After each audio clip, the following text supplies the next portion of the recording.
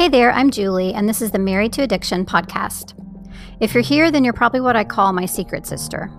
We're in a situation we never asked to be in and fighting a battle we never wanted to fight. We're faith-filled women who are married to an alcoholic, and it affects every inch of our lives. If that sounds like you, then this is a safe place for you to land. Married to Addiction is a faith-based podcast where I help you find the tools and strength you need to navigate your husband's addiction without losing yourself in the process. So please subscribe and tune in as often as you can, because your husband's recovery is important, but so is yours.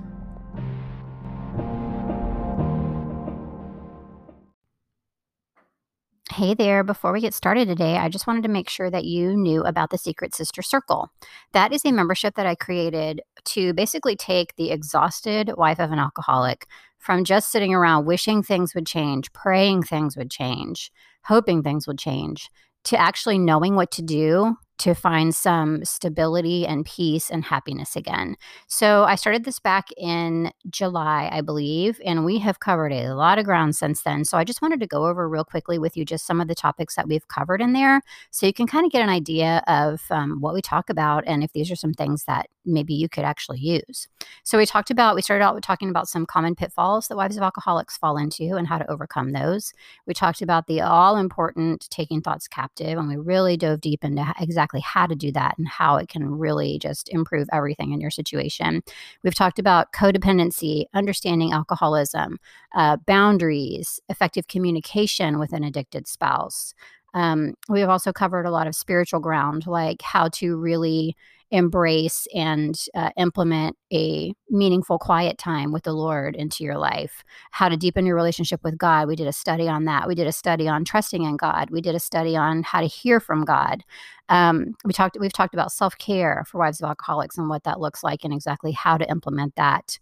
We've done a self-worth study, just covered so many great things in there. And all of the material is presented to you in a way that is easy to consume, but also it gives you a lot of assistance in actually knowing how to implement this stuff into your life. Because I'm sure you've heard me say before, knowing is one thing, but doing is everything.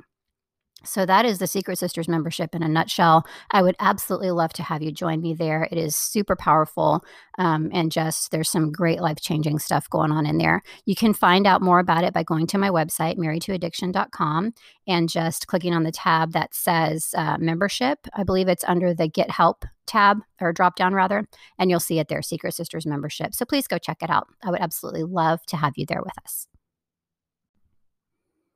Hello, and welcome to episode 29 of the Married to Addiction podcast. Today's episode is entitled, Is Addiction a Disease? And we touched on this a little bit back in the episode where we talked about the myth of choice. But today I wanted to dig a little bit deeper into this topic because it's a really important one. And I want to kind of pull in a few different sources. So I'm going to be reading from a few different articles and books and different things that I have found. We're going to just kind of talk about why or how it is a disease, in what way. And then we're going to delve into what do we do with that information? Once we know it, what do we do with it and how does that change things? Because I think it really is a huge game changer, honestly. It was a huge game changer for me. I was first presented with this idea when my husband was in rehab. And we had a family week, and I was absolutely floored at that family week when they started talking about addiction as a disease, because as many of us do, I thought there was a whole lot more choice involved than there is. And it affected how I interacted with my husband and how I approached his addiction and how I thought about his addiction and how I thought about our relationship, because I thought that it was, way more personal than it actually is, because I thought he was choosing it and all of those things. So this is a really, really important thing to talk about. You may have heard me say before that the Lord has not only put wives of alcoholics on my heart, but also the alcoholic as well, and some of the things that they're going through, because having been through this with my husband, I learned some things that I had no idea about. There are a lot of huge misconceptions around what alcoholics deal with and, what is at the root of what the issue is. It's way different and way deeper than what we see on the surface. So the first thing I want to do is go to an article that I found on drugfree.org, and it is titled, Is Addiction a Disease? And I wanted to just read this part to you real quick. It says addiction is defined as a disease by most medical associations, including the American Medical Association and the American Society of Addiction Medicine. Like diabetes, cancer, and heart disease, addiction is caused by a combination of behavioral, psychological, environmental, and biological factors. Genetic risk factors account for about half of the likelihood that an individual will develop addiction. Addiction involves changes in the functioning of the brain and body due to persistent use of nicotine, alcohol, or other substances. The consequences of untreated addiction often include other physical and mental health disorders that require medical attention. If left untreated over time, addiction becomes more severe, disabling, and life-threatening. My husband definitely was disabled by his addiction. His life was threatened by his addiction in more ways than one. It is a disease. It is insidious. It is not something that somebody just continues to decide to do. In most cases, these men are as miserable as we are. So don't you think that if they could just set it down, they would? It's way bigger than that. So that's the first thing that I wanted you to know. Why are we so resistant to this idea? We get mad about how this affects us. We get so mad about how this affects us. We get so mad about, his drinking and everything that surrounds that in every way that it affects our lives. But if our loved one had another disease that affected us, like say they were on dialysis and we had increased responsibility because we had to take them to dialysis once a week, drive them there, wait with them, whatever. We also have increased responsibility sometimes when our husband is addicted, right? Or maybe we can't do the things we used to do because our loved one has a disease or was in an accident or whatever, and they have a mobility issue. We respond with empathy in that situation, but when we can't do things we used to be able to do because our husband is addicted, we respond with anger and resentment. The important thing to remember here is that addiction changes someone's brain. So it makes sense that their actions and their personality is going to be affected as well. It is something that is happening to their brain. It's changing their brain. And so, of course, it's changing the way that they do things, the way that they act, who they are sometimes. That's why it begins to feel personal, though, because even though the person doesn't have full control over this, we are being affected by their actions and their personality, and we don't necessarily see or know that those changes are coming from psychological changes in their brain. We think that they're just being a jerk because they're drunk, right? Or they're just being a jerk because they keep getting drunk, or whatever the case is. So when somebody has like Alzheimer's or dementia or whatever it is, that has been known to cause irritability. A lot of times, people who have that disease, those diseases can become very belligerent and irritable. They're hard to be around. They're hard to have a relationship with. They're hard to have any sort of empathy for. And sometimes you just feel like, oh my gosh, they're driving me crazy. Like I don't even want to be around them. But we still are, and we still do, because we realize that personality change is part of those diseases. We accept the fact that personality change is part of those diseases. So even when it's hard, we still give them more empathy because we understand that they are being affected by something else, right? When we stay under the impression that somebody is choosing to drink, instead of understanding that this is something that's happening to them as a disease, it sets up so much resentment and anger in us. We do not understand why they are making the choice to destroy our family. They are making the choice to destroy themselves. Why do you love alcohol more than me? Why do you love alcohol more than your kids? Why can't you just stop? Those are really hard things for an addict to hear because, like I said, if it was that easy, my husband tried to take his life twice because of the guilt and the shame that he felt around what our family was going through. He's a great husband. He's an amazing dad. He would never have wanted to hurt us.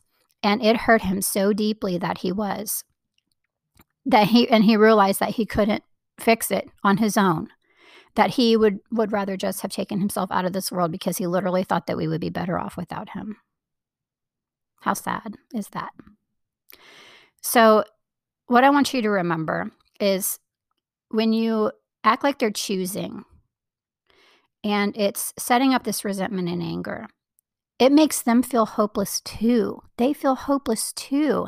And, that in turn can make their need for alcohol feel even stronger because, they're so just distraught about what's happening in their life and with their family and their marriage. Maybe their job is in danger. Maybe they already lost their job. Maybe they're in legal trouble.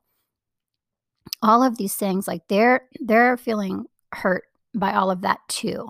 And when we just kind of pile on by telling them that they need to make a different choice, it's really unfair because you know what? They're not trying to hurt us.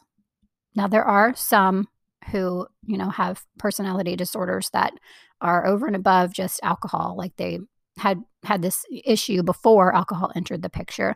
But in a lot of cases, in the case of my husband as well, he wasn't trying to hurt me. He was in bondage. He was in absolute bondage. I wanted to read something to you real quickly also that I found, somebody who is in recovery now. And they said, I tried and failed so many times. A family member finally reacted with grace. They meant to get sober, of course. A family member reacted finally with grace and empathy instead of anger and frustration the last time I slipped up. And that's what did it for me. I finally realized what damage I was doing and what I was jeopardizing every time I drank. So I stopped.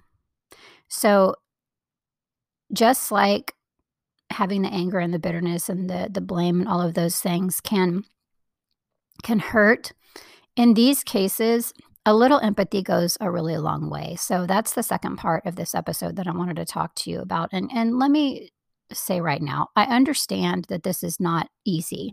When you are in the middle of a household where there is somebody who is acting, just annoying and irritating and irritable and incoherent and just is not able to help with things. And there's just a myriad of things that we deal with being married to a wife of an alcoholic.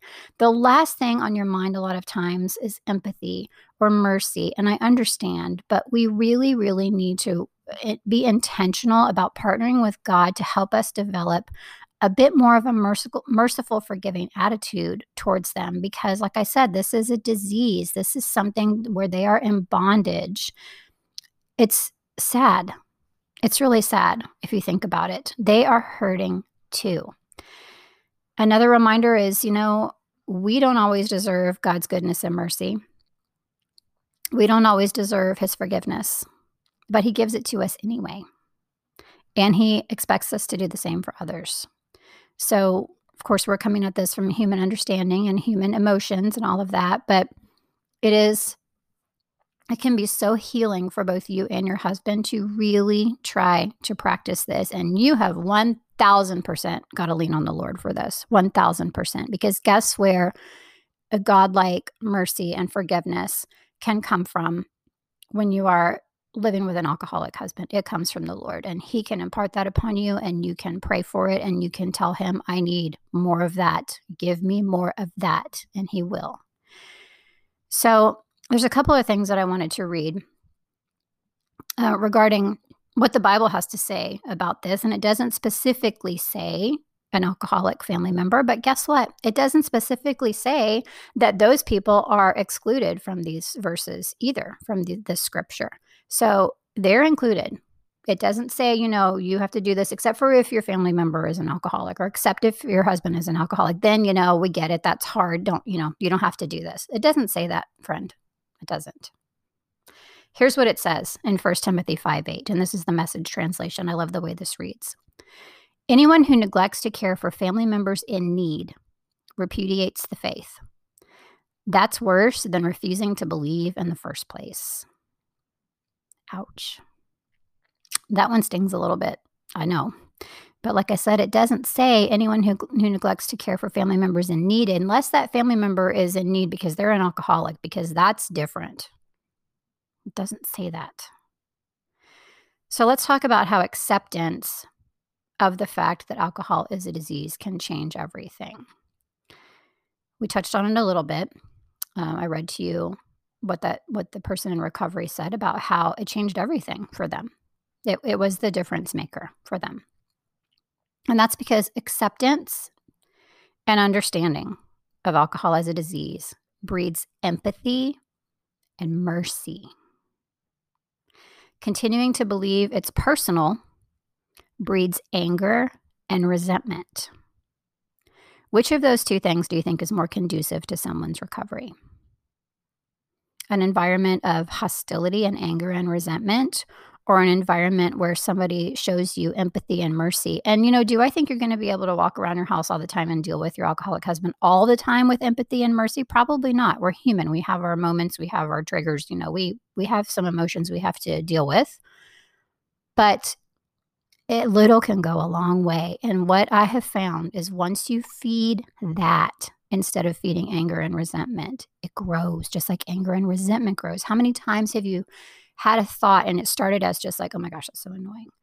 And then it's like, you know why it's so annoying? Because such and so, such and so. And oh my gosh, that reminds me, you know what else is annoying? And because that's annoying, this is also, you just like, it just runs away with you. And pretty soon, if you're like me, like your heart's racing and you're like sweating and you're mad because you're feeding that. But if you are intentional about feeding empathy and mercy and trying to have understanding around addiction as a disease, that can make all the difference in the world. I want to read you something else from 1 Timothy. It's about 1 Timothy 5:8. This was from my Bible. I have the Bible that has commentary by Joyce Meyer, and it is great. And this was one of the little blurbs that she wrote in there that I thought could also pertain to what we're going through. 1 Timothy 5:8 teaches us that we have a responsibility to care for our families. We have a duty not only to care for our spouses and our children, but if we have elderly parents or grandparents, we need to provide for them as well. This is a duty for us to perform whether we feel like it or not. Whether we feel like it or not. You may have dependent elderly parents who never really took proper care of you. They may have even abused you. Is it really your duty to take care of them now? Yes, it is. If you can't do it for them, do it for God. As you do, you will demonstrate the kind of fruit that accompanies obedient faith. If you cannot find it in your heart right now to have mercy and empathy towards your husband, do it for God. Because it says right there, right after, as you do, you will demonstrate the kind of fruit that accompanies obedient faith. So there's a second part to that. You do your part, God will do his part, right? So what can we actually do to keep our heads and our hearts in the right place when it comes to our husband's addiction? We can work on acceptance of addiction as a disease. That's the bottom line. It helps us to understand what our husband is going through, and it just really sheds a whole new light on what he's dealing with. So I encourage you to do some research on that. There are a lot of great alcohol websites out there about alcoholism and addiction as a disease. All you have to do is Google that, and there'll be a plethora of things that come up. What else can we do? We can, of course, let God deal with what's going on with our husband, which we've talked about a billion times. And in the meantime, we can change things on, quote unquote, our side of the street to make things easier for us. So I know you've heard me talk about there are changes you can make. There are things you can do. So many people say there's nothing you can do. There are things you can do. 100% there are things you can do. There are a lot of things you can do, actually, to make it easier for you while you're going through this. Need some help with that? Secret Sister Circle is there for you. That is completely what we talk about, what we do there, what we work on, what we implement. It can be life-changing. I would love to have you in there. I know you've heard me talk about it before, but I'm not going to go into too many details. You can get a lot more information on the website, marriedtoaddiction.com. Go to the Get Help drop down, and you will see the Secret Sister Circle membership there. But that is 100% what we do there. Work on our side of the street to make life easier for us. I want to leave you with Isaiah 58, 6 through 11. This is so powerful. Oh my gosh. When I found this, and it's so funny. God, of course, always knows like what I'm thinking of talking about on this podcast, and even in the Secret Sister Circle, I get so many like what I call God downloads for there and for here. But this just happened to be my reading, one of my readings today, as I prepared for this podcast, and it was perfect. So I want to leave you with this: Isaiah 58, 6, 11. No, this is the kind of fasting I want. Free those who are wrongly imprisoned. Lighten the burden of those who work for you. Let the oppressed go free, and remove the chains that bind people. Share your food with the hungry. Give shelter to the homeless. Give clothes to those who need them. And do not hide from relatives who need your help. Then your salvation will come like the dawn, and your wounds will quickly heal. Your godliness will lead you forward, and the glory of the Lord will protect you from behind. Then when you call, the Lord will answer. Yes, I am here. He will reply quickly. Remove the heavy yoke of oppression. Stop pointing the finger and spreading vicious rumors. Feed the hungry and help those in trouble. And then your light will shine out from the darkness, and the darkness around you will be as bright as noon. The Lord will guide you continually, giving you water when you are dry and restoring your strength. You will be like a well-watered garden, like an ever-flowing spring. I hope this has been helpful for you. As always, thanks so much for listening, and I will see you next time.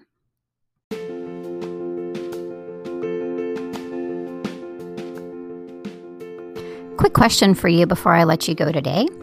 Have you been to the Married to Addiction website? If you haven't, I would love if you would go pay it a visit. It's just marriedtoaddiction.com. And over there, you can see just a lot of different information about my podcast. There is a blog on there. There's some free resources for you. And there's also a few ways that you can actually get some help if you need a little more help and direction and support as you travel this difficult path with your addicted husband. So if you haven't yet, please go visit marriedtoaddiction.com. Thanks so much.